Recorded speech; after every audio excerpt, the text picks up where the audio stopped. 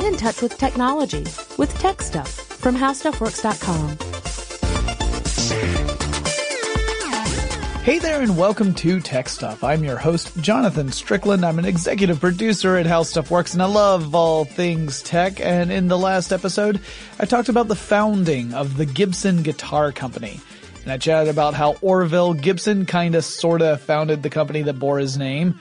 I say kinda sorta because he was a luthier, someone who makes mandolins and guitars, and sought out the help of some businessmen in Kalamazoo, Michigan, after he started getting more requests for his work than he was able to provide for. It was great. His work was in demand, but he wanted to expand. So he got together with a group of businessmen who all made a business that they called the Gibson Company, specifically the Gibson Mandolin Guitar Manufacturing Company, and Orville was not a partner in that company. Instead, he sold a patent to the group and he got a pension from them. But other than that, he was not heavily involved in the business after a couple of years.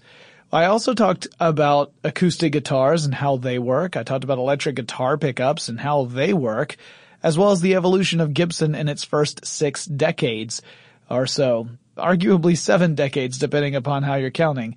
Now today, we're going to look at how Gibson has changed hands over the years leading up to the company declaring bankruptcy in 2018. So what happened? And is Gibson alone in this, or are other major guitar brands also facing financial difficulty? Well, first we have to backtrack just a bit. So in the last episode, I ended by talking about what was going on in Gibson in the 1960s. But earlier, back in 1944, Gibson's ownership changed hands. A company called Chicago Musical Instruments, or CMI, acquired Gibson, and the founder of CMI was a guy named M.H. Berlin. Berlin was born in 1895 in Romania, and his family immigrated to the United States in the early 1900s. They moved to Chicago. Berlin attended school through the 8th grade and then left school to work at Wurlitzer's, a retail store in Chicago. After serving in the U.S. Navy during World War I, Berlin would return to the United States and, after working for a musical instruments company as a salesman, would eventually be the founder of CMI in 1920. In 1944, only one of the original 5 Kalamazoo businessmen who founded Gibson was still alive. That was John Adams, not the president. And he was 85 years old. He decided he wanted to sell Gibson. CMI had grown into a successful musical instruments distributor company, and Berlin's company bought out Gibson. For the next 2 decades, Gibson performed well in the market and introduced numerous innovations in their products. In 1969, an odd merger happened. CMI, the parent company for Gibson, would merge with a company called ECL. Well, what was ECL? Well, it was a brewery and concrete company in Ecuador. What the what? Well, it was a company that was founded in Ecuador. It had several different interests there, including concrete and cement, as well as a brewery. So the board of ECL, or really the owner of ECL, purchased publicly available stock in CMI, enough of it to assume control of the company. This is technically what we would typically call a hostile takeover. The idea that you're going through shares of stock rather than talking with leadership about a transition from one style of company to another. The chairman of ECL was a guy named Norton Stevens, and the new merged company was called Norlin. And Norlin came from combining the first 3 letters of Norton Stevens' first name with the last 3 letters of M.H. Berlin's last name, Norlin. Norlin had 3 main businesses. One was brewing, one was musical instruments, and the third was somewhat vaguely defined as technology. There are some accounts from Gibson employees dating around this period that suggest their new peers, their new business owners, were more focused on maximizing profits than on building high-quality instruments for musicians. And it wasn't that they wanted to make substandard products, but rather they just didn't have an understanding of what it takes to make a good musical instrument. They weren't luthiers. They weren't even musicians necessarily. And according to Stan Rendell, who was serving as the president of Gibson at the time, the new way of doing business ended up hurting Gibson. It included a fundamental change in the way the company approached products. Before the acquisition, Gibson had a single customer. That was CMI. Gibson didn't sell directly to people. Gibson sold their products to their parent company, CMI, which was a distributor. So here's how it would work. Gibson would manufacture musical instruments and then essentially would sell them to CMI at a profit. So whatever it cost Gibson to make the musical instrument, they would mark that up a bit so they could see a profit, sell that to CMI. CMI would distribute those musical instruments at a marked up price to make their profit. So each stage, the price of the guitar or whatever it may be, if it was a mandolin or a banjo or whatever, would go up. So from Gibson to CMI, price goes up. From CMI to, say, a retail store somewhere, the price goes up, and the price goes up a little bit more to the end customer, the musician.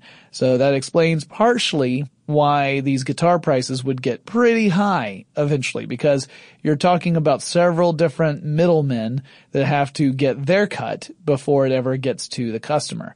If Gibson were selling directly to the customer, the prices might be a little lower. Not necessarily significantly lower, because Gibson was always in the business of making high-end guitars. Their guitars were known as some of the flagships in especially in electric guitars.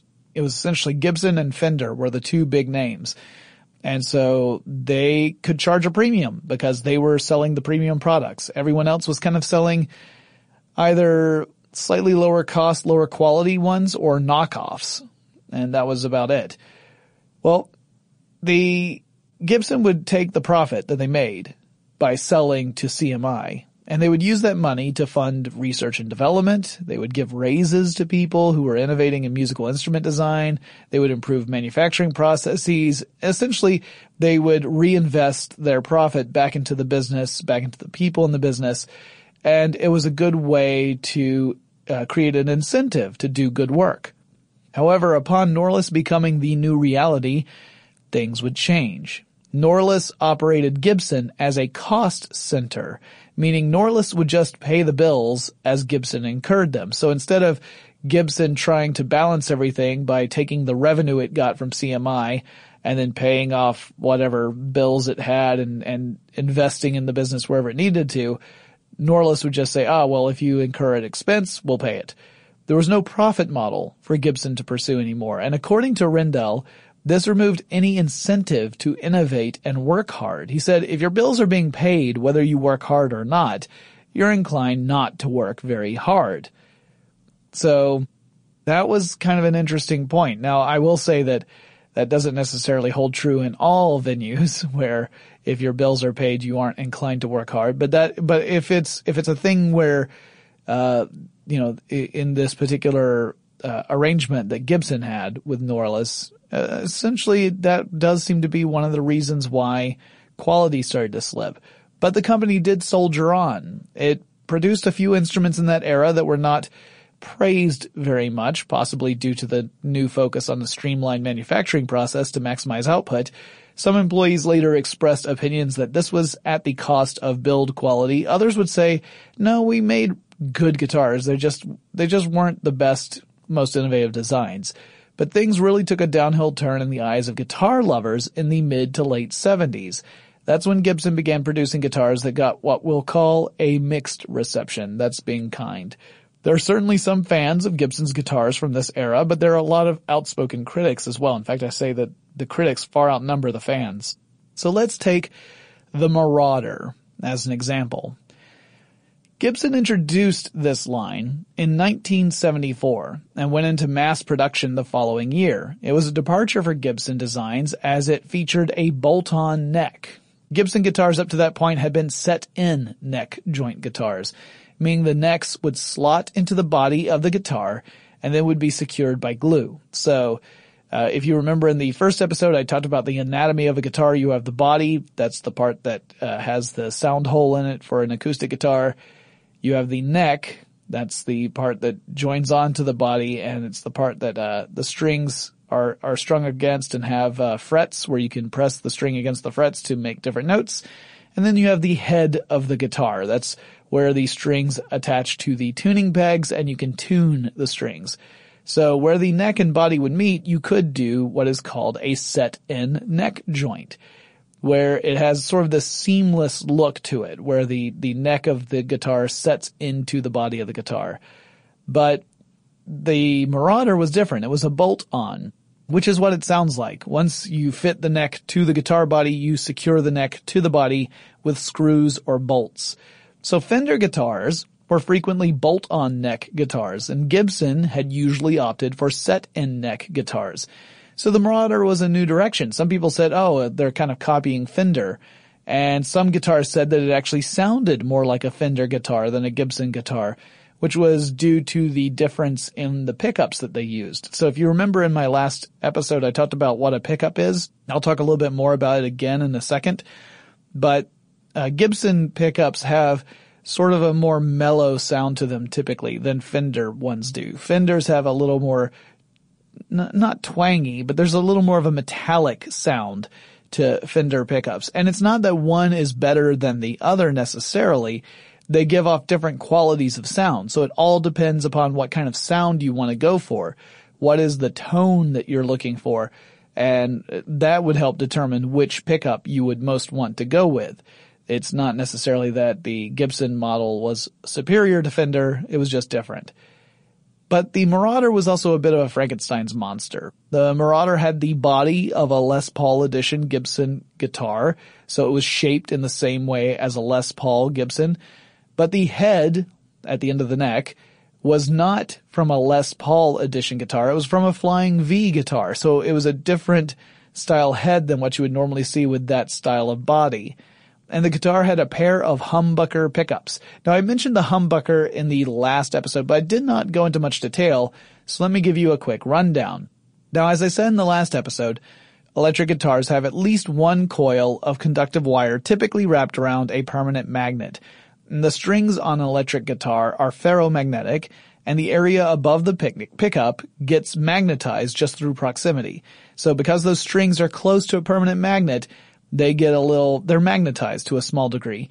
And as those strings vibrate, they create a fluctuating magnetic field over the coil of conductive wire that's inside the pickup. This induces a change in voltage and thus current to flow through this coil of conductive wire.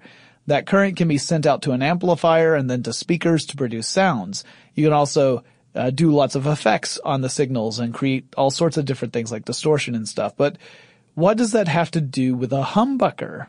Well, I'll tell you in just a second. But first, let's take a quick break to thank our sponsor.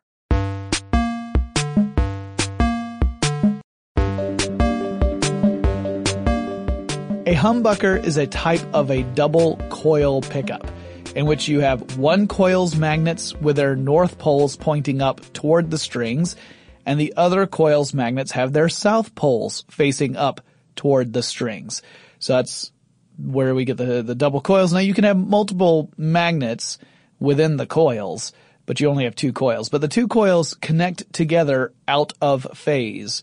So why would you do this? Why would you have one coil's magnets with the north pole facing up, one coil's magnets with the south pole facing up, and why the heck connect them out of phase? Well, as it turns out, conductive coils aren't just good at picking up magnetic fluctuations. They are good at that, but they're good at other things too. Like they're good at being antenna in general, and they can pick up all sorts of stuff which can produce a hum in an outgoing signal from the guitar. So you could have a guitar plugged into an amplifier, and you can hear a hum from the guitar even though you're not doing anything with the guitar. There's that sort of distortion that's coming in, this little signal, and it can interfere with the sounds you want to create with your guitar. Because once you amplify a signal, that hum becomes audible, and chances are it's not what you want people to hear. The humbucker as the name implies, bucks the hum by putting those two connected coils out of phase. Now allow me to explain. By connecting the coils out of phase, the two coils can eliminate incoming distortion signals.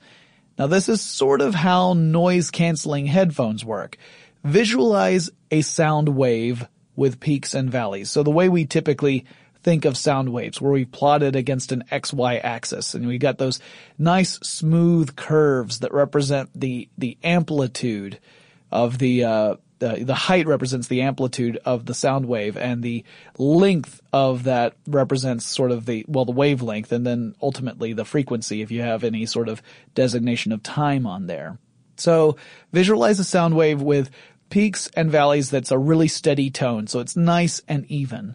Now imagine you have a second wave, identical to the first. It's got the exact same wavelength, it's got the exact same amplitude. But now imagine you offset it so that if you overlay the second wavelength or second wave on top of the first wave, the peaks of one match with the valleys of the other and vice versa. So where wave 1 is at its highest most point, wave 2 is at its lowest most point, and vice versa. These two waves cancel each other out. The dips of one wave match the peaks of the other wave, and you end up with a straight line, mathematically speaking. And in fact, as far as actual sound is concerned, they cancel each other out. You wouldn't hear anything. So, any incoming distortion signal would be picked up by both coils. And you have one that's with these magnets facing north and one that's with the magnets facing south. And the two coils are connected out of phase, so once the connections come in, you get the noise canceled out. So why doesn't the humbucker do the same thing to the signals it picks up from the strings? It's canceling out noise. Why doesn't it cancel out the actual playing? Well, this has to do with that old Star Trek trick of reversing the polarity. So, for the purposes of eliminating distortion, the north-south designation of the magnets doesn't matter so much. That's not really what's important. What's important is the fact that the two coils are out of phase. But in order to actually get sound from this electric guitar, that north-south orientation matters a lot. So one coil has the north pole orientation toward the strings, one coil has the south pole orientation toward the strings. That means the direction of alternating voltage of one coil is opposite that of the other coil. But you've connected the two coils out of phase. So this effectively flips one signal so that now you have an additive output rather than a canceled one. So in other words, all those peaks and valleys I was talking about before, they line up as opposed to offsetting each other. They are set up so that they are directly lined up with one another because of that out of phase connection. That's what flips that last switch to make sure that they're lined up properly. This dramatically improves your signal to noise ratio. You reduce hum and you hear the signal much more clearly. So the humbucker was a really clever innovation. And it wasn't just developed at Gibson. It's that Gibson really adopted the humbucker as their approach to pickups, as opposed to something like the Fender Stratocaster line, which used a single coil pickup. The position of the humbucker on the body of the guitar also matters. Many guitars will actually have multiple pickups. They'll have them positioned at different points along the body of the guitar underneath the strings. Typically, you might find one with two pickups. One would be positioned closer to the neck and one closer to the bridge. And those guitars typically have a switch or a knob that allows you to go from one or the other or even blend the two together. And you get a different quality of sound that way. So if you switch it to the neck, you're going to be able to tell the difference than if it were at the bridge before. And of course, there's some that even have three pickups where you've got one in between those other two. And you can get all sorts of different combinations, and it all ends up affecting the tone of the sounds you're making. You're still creating the same notes. The frequencies you create remain the same, but the actual tone, the feel of the sound changes. And it's very hard to put it into words. It's much easier if you go and find videos where people are showing the difference between the different pickups. Then you can really perceive it much more easily. It's a lot harder to just put into words. Anyway, back to Gibson's guitars. The Marauder was what we were talking about a second ago, but in addition to the Marauder, Gibson released guitars like the Gibson S1, which had a single coil pickup, made it sound more like a Fender. Then you also had the Gibson Corvus, which is a hard one to describe physically. The body of the Corvus was meant to look like a bird. Corvus actually means crow in Latin, but a lot of musicians had trouble visualizing the crow from the guitar design because it's somewhat abstract. So instead they referred to this guitar as Gibson's can opener because it had kind of a hook look to it, which made it look like an old-fashioned manual can opener. You need to look at a picture of one of those to kind of get an idea of why they called it this thing. Again, this isn't to say these instruments didn't have fans. There are some people who love these guitars. But the general consensus was that Gibson was losing its way. And Gibson was not unique in this position. In the 1960s, electric guitars were incredibly popular. The music of the time was very heavily skewed toward electric guitars. You had a lot of different genres that were becoming very popular and some that were emerging. So you had rhythm and blues, you had the early rock and roll guitars, you had surf rock, you had all these sort of genres coming up, and electric guitars took front and center in most of those genres. So it became an attractive asset for larger companies that were looking to diversify their holdings. They were saying, hey, the electric guitar craze is crazy. Let's invest in that. And so with Gibson, you had this brewery in Ecuador that swooped in to purchase CMI. Leo Fender of Fender fame sold his companies to the Columbia Broadcasting System, better known as CBS, in 1965. Epiphone, which was another musical instruments company, was purchased by Chicago Musical Instrument Company in 1957, CMI. That was the parent company of Gibson. So CMI buys Gibson in 1944. They buy Epiphone in 1957.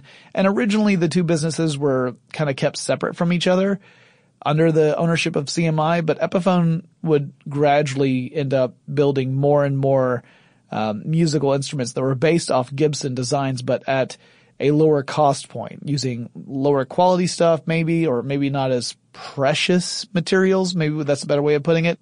They were frequently considered a sub-brand of Gibson and sort of looked at as the entry level for guitars that followed the Gibson style. So that maybe you would want to go and get an Epiphone before you went and got a Gibson, because Gibsons were really expensive and Epiphones were less so. But there are plenty of electric guitar experts who feel that this era led to some really bad decisions among major electric guitar companies, not just Gibson. They point to cost-cutting measures that were meant to bring down the manufacturing expense for guitars, to make them easier to produce in larger numbers, and to make them less breakable.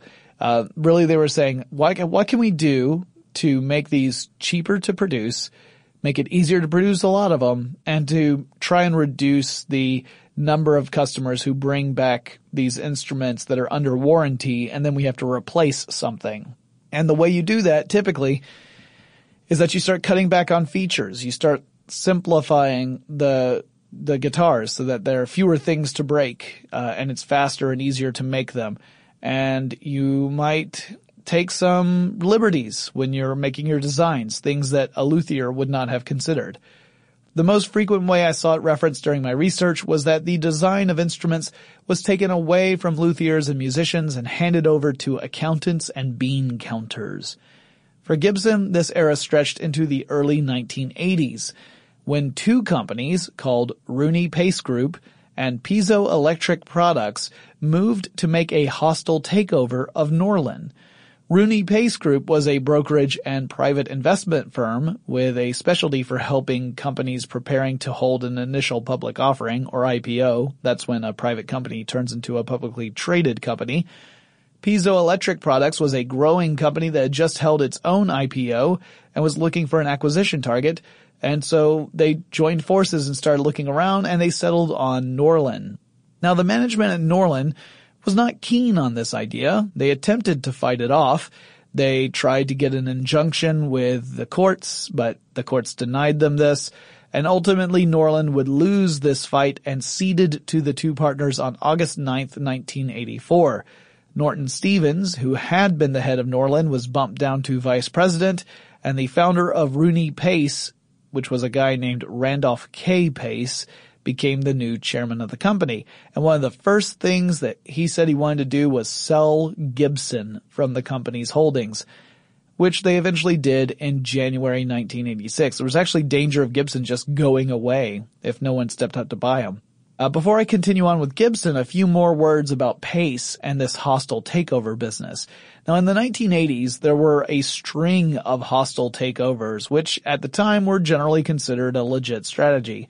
But the takeover of Norlin would later be viewed as damaging, expensive, and indicative of a complete lack of competence.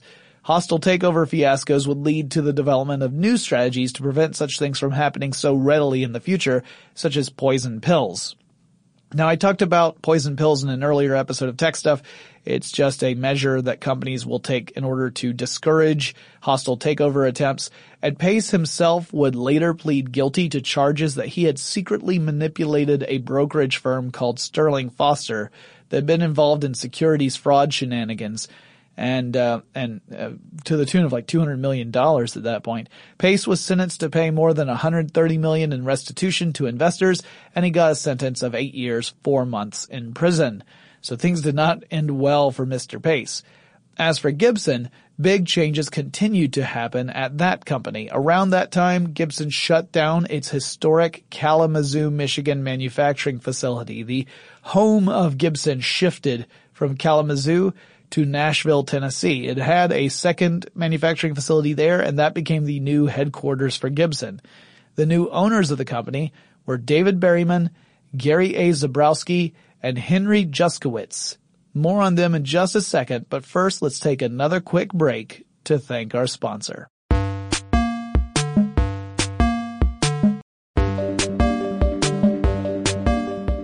Gibson's new owners bought the company for the princely sum of $5 million. Consider for a moment that some Gibson guitars have been auctioned off for near $1 million each. Now granted, those are guitars that were played by famous musicians like Eric Clapton, but still, it's tough to think of a company that sold premium guitars for thousands of dollars a guitar selling for $5 million itself. In addition to Gibson, the three new business owners would lead the way to acquire the Flatiron Mandolin Company out of Bozeman, Montana in 1987 and turn it into a new manufacturing plant for Gibson acoustic guitars and other instruments in 1989. Things were looking up. The Gibson name was returning to a revered spot in the world of music. People were starting to forgive the era of the mid-70s to early 80s where the guitars were viewed as being of lower quality. They were starting to say, well, things look like they're back on track now. And the company continued to grow through acquisitions. Gibson would buy companies like Steinberger and Tobias basses, Kramer guitars, Slingerland drums, OMI, and Baldwin pianos over the next several years.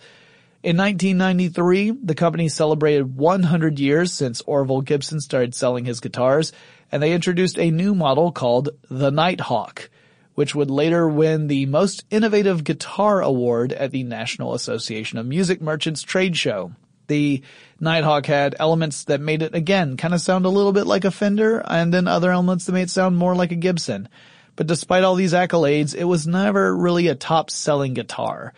It was discontinued by 1998. Gibson would reintroduce the line a couple of times since then. They would have a little limited edition run of Nighthawk guitars, but some of them were only superficially similar to the 1993 model. Like some of them just looked like the old Nighthawk guitar, but did not have the same sort of pickups that the original run of Nighthawks did. So they were really just Nighthawks in name and shape, but not in performance, which makes things really confusing when you start talking about guitars. It also means that if you are shopping for a guitar, this is just a good note for anybody, and this extends beyond Gibson. If you're shopping for a guitar and you've heard about a particular model of guitar that you really like because maybe there's a musician you admire and he or she plays that guitar, find out what year that guitar was made, because different times throughout the history of these manufacturers, they have used different types of technology in reissues of guitars. And it may turn out that if you go out and buy a new version of that same model, that it will not sound anything like the one that you are familiar with. For me, it wouldn't sound anything like anything because I am not a musician and it would just be awful. But for my musician friends out there, narrow it down, not just to the model and manufacturer, but the year of the guitar. Well, in the early 2000s, Gibson introduced a new protocol called Media Accelerated Global Information Carrier, or MAGIC, which is pretty cute.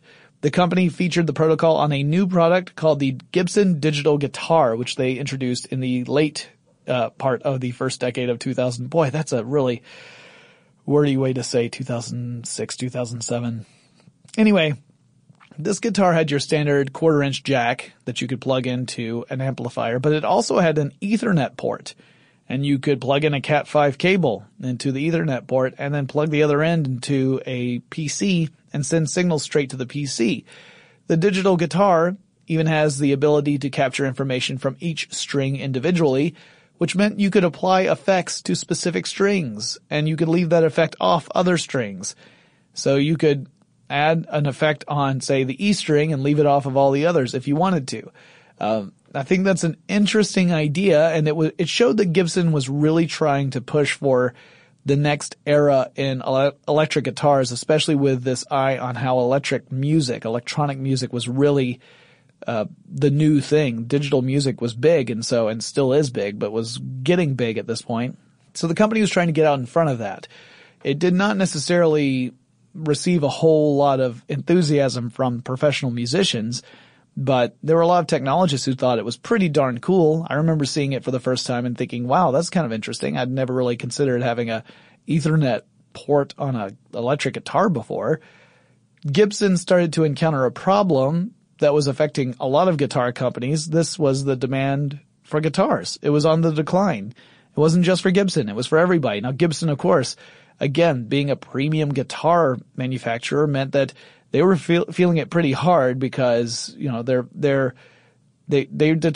really relied on selling fewer guitars at a higher price. And when your number of orders decreases, you're going to feel it pretty heavily.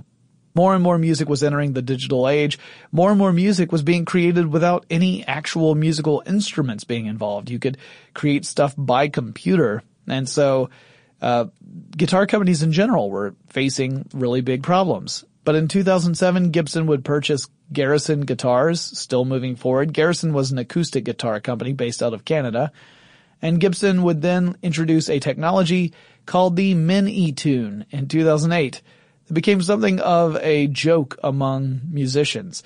The device consisted of a tuner, as in a little device that has a microphone in it, and it detects the frequency of a strum string. So there are lots of different kinds of tuners out there. I've used tuners before. I did say I'm not a musician, but I do play ukulele on occasion, and I have a ukulele tuner. So what happens is you play a string, and the tuner detects what the frequency of the strummed string is. It compares it to what it should be. And so it starts to tell you whether you need to tune the string so that you add more tension to it and increase the pitch, or decrease the tension and decrease the pitch of the played note until you hit the exact frequency you are looking for. So if the string's frequency matches up, everything's good to go. But if not, well, the Mini-Tune would trigger a mechanism to turn the tuning pegs of the mistuned strings to get them to tune up properly. So you get this little robotic zzz, zzz, zzz, as the little tuning pegs would turn, and it would put on more and more tension or less tension in order to get the strings tuned exactly to the right note. Some musicians complained that not only was this an unnecessary gimmick, but that it also would add several $100s to the price tag of a guitar. So in other words, they were saying that Gibson was trying to create a license to print money. They were including features no one really needed as an excuse to charge more for their guitars. And essentially the argument boils down to this. Tuning a guitar is easy. You just need the tuner. You play a string. You look at the tuner. It tells you if you're too high or too low. You adjust the string. You play it again. And you do this a few times until you've tuned in to the right frequency.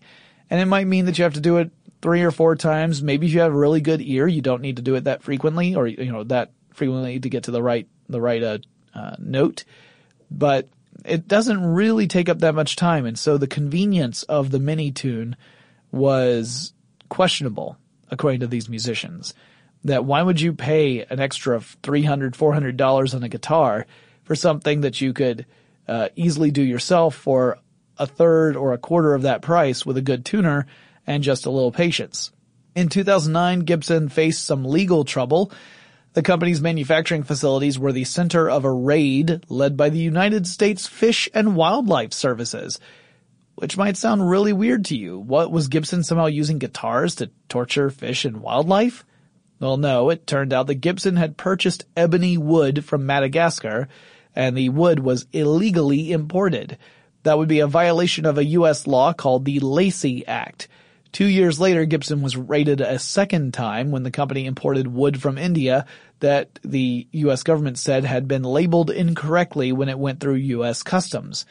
Gibson's CEO, Henry Juskowitz, claimed that the government was unfairly targeting Gibson, going so far as to suggest it was due to his own alignment with the Tea Party, and that the whole thing was politically motivated, and got into a big argument about property rights. The government maintained its argument that the goods were brought into the country illegally was the real reason that they targeted Gibson, and that Gibson eventually would be compelled to settle out of court, though Juskowitz continued to protest the whole thing.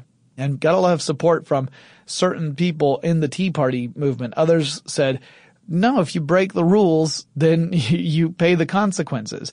And if you think the rules are unfair, then you lobby to have the rules changed. But you can't just complain that you're being held up when you are caught breaking the rules.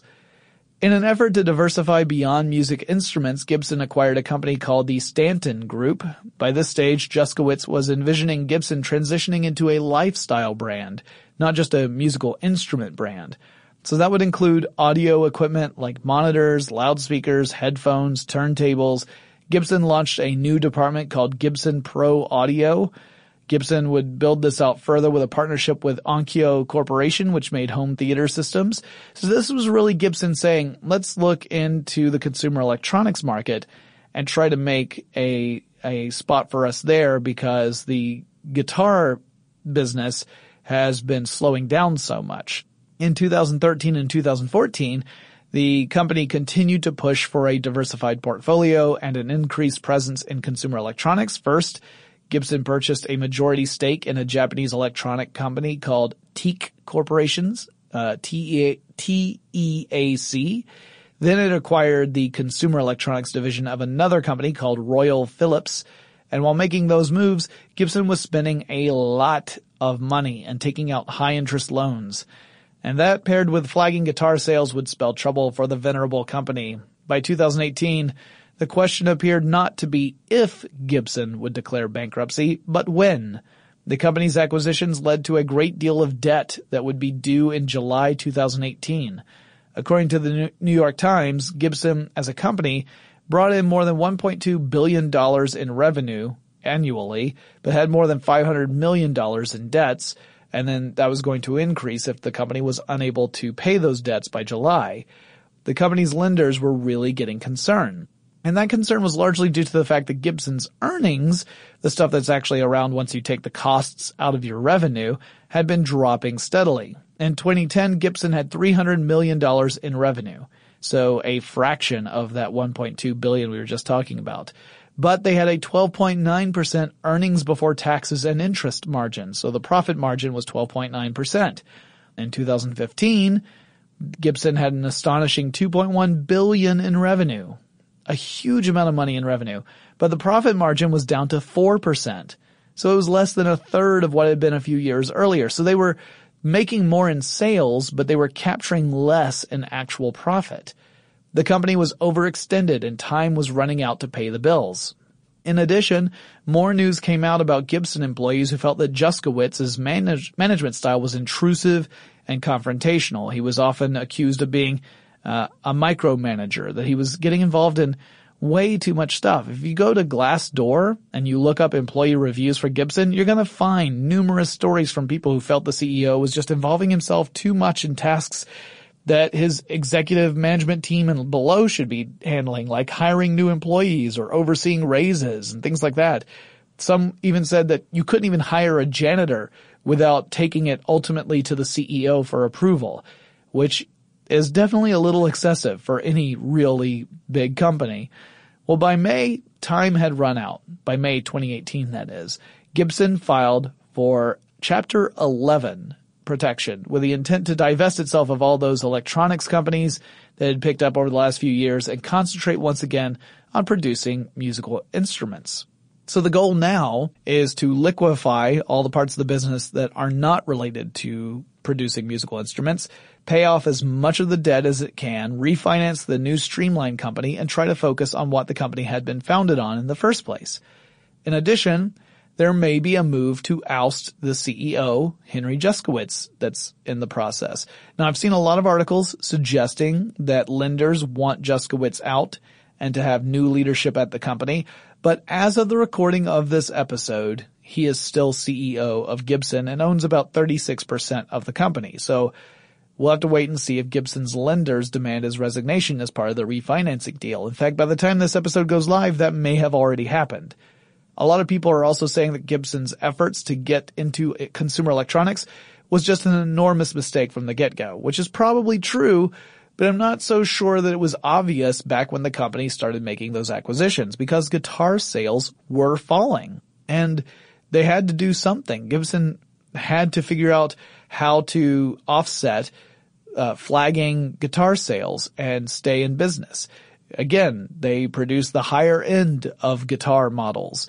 So if they had started cutting costs and cutting prices in order to boost sales, Gibson would have the danger of making its brand become less important in music. They were kind of stuck. It's like if you were a luxury car manufacturer and you suddenly realized that no one wanted luxury cars anymore. It would be really hard to move from that to making standard vehicles because your whole brand is based off of a different appearance. And again, it wasn't just Gibson that was facing this. A lot of different guitar companies were having the same issue. Musical tastes have moved away from guitar-driven music. That's decreased the demand for new instruments. And there's a big interest in vintage musical instruments as well, which also is not great for Gibson. So you've got people who are serious musicians who want Gibson guitars, but they don't want current Gibson guitars necessarily. They might want a 1959 Gibson Les Paul, which means you have to go and find one. You have to go and buy a used one, and you're not buying a new instrument. So that doesn't help out companies like Gibson. And again, that's not just Gibson. Fender also is seeing the same sort of stuff where people are fans of specific years of specific models of guitars, and that's what they're going for.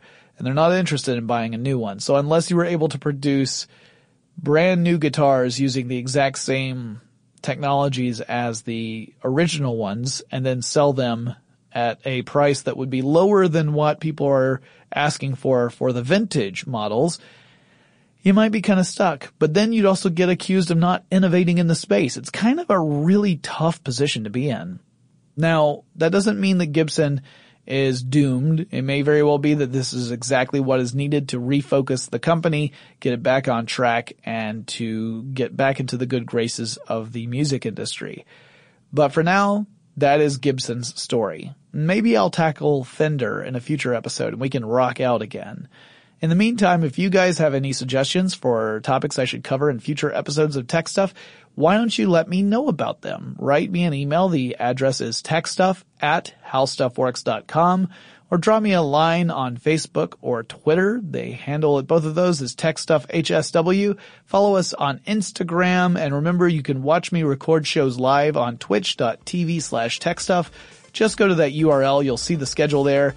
You can join in on the chat room whenever I'm recording, and we can have ourselves a good old time. And I'll talk to you again really soon.